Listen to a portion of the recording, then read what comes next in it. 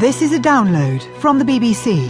To find out more and our terms of use, go to bbcworldservice.com/podcasts. This is Tim Franks with Newshour recorded on the 22nd of October at 20 hours GMT. Coming up, gunshots crash around Parliament in Canada. 2 men are dead.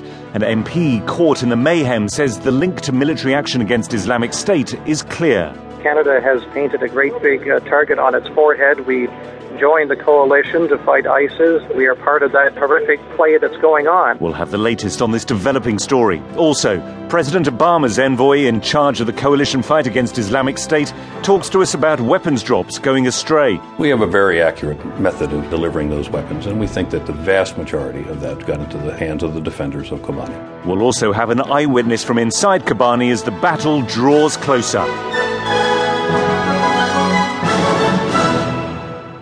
And we have one major story which we'll be spending a lot of time on today, and it is of the continued security operation in Canada, in the capital, Ottawa. Armed police still combing the centre of the city looking for possible gunmen. It all happens after this. One member of the Canadian Parliament putting it this way: "My country," he said, "has lost its innocence."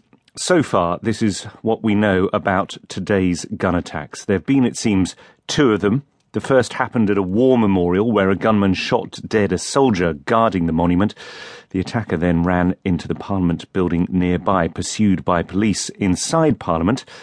A journalist with the Toronto Globe and Mail, Josh Wingrove, shakily took out his mobile phone as police advanced down a central corridor, guns drawn. This is what the reporter then recorded.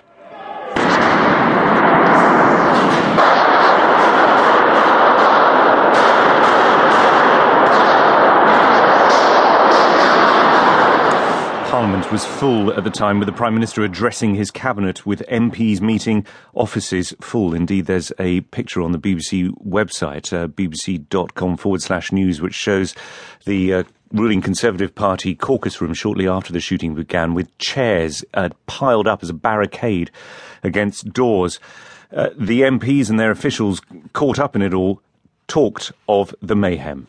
I was just taking off my jacket to go into caucus. I hear this pop, pop, pop. Possibly 10 shots, don't really know. Thought it was dynamite or construction rather than anything else. Suddenly the security guards come rushing down the hallways. Usher us all out to the back of the Parliament buildings. I was in the building and around 10 to 10 our time, a security guard came into the